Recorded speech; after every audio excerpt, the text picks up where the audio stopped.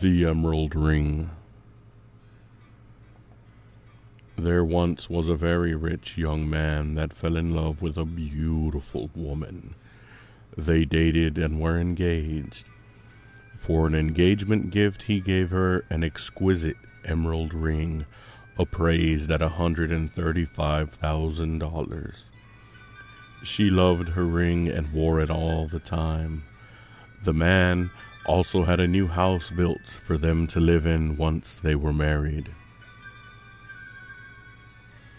The morning of their wedding day, in the church before the ceremony, the woman suddenly became very sick, so the bridesmaid called 911. Paramedics arrived only 15 minutes later, but it was too late.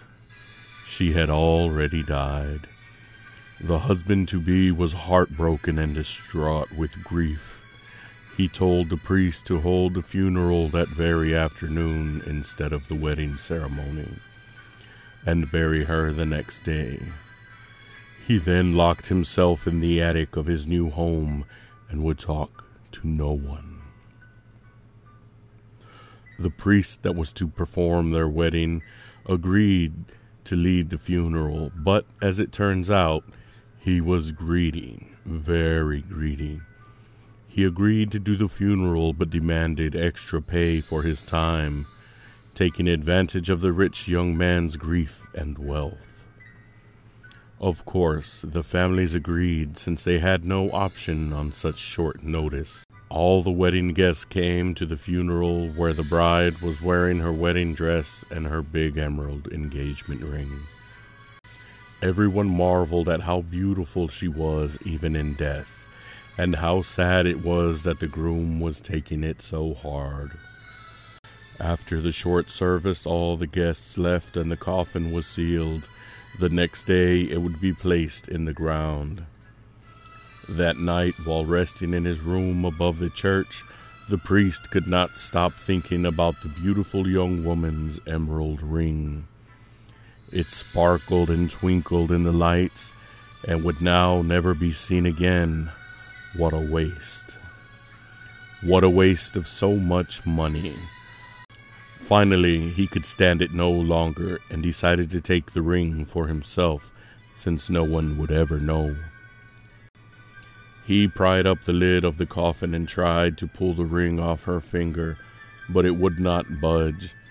He twisted, yanked, and pulled with no luck. Frantically, he ran to the kitchen and returned with a butcher knife. He hacked off her finger and then pulled off the ring. What an amazing ring! As he reached to close the lid of the coffin, the dead woman's eyes popped open. Her mouth twisted into a grin. She reached towards him with both hands, the severed ring finger dripping dark blood. The priest screamed and dropped the ring and ran to his room, where he hung himself from the rafters, because he knew this ghost was after him for stealing its ring. Little did he know that the woman was really alive and was only going to thank him. She had not actually died, but had slipped into a deep coma.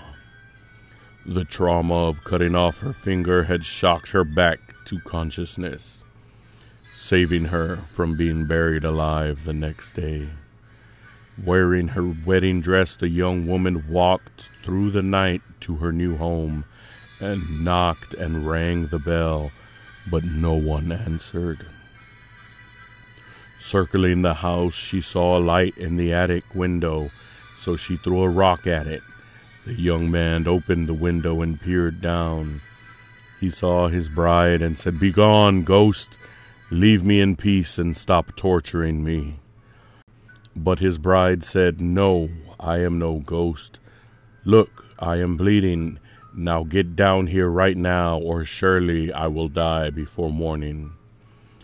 The man ran downstairs and brought her inside. The doctor was called, and they were married by a different priest the very next day. And they lived happily ever after.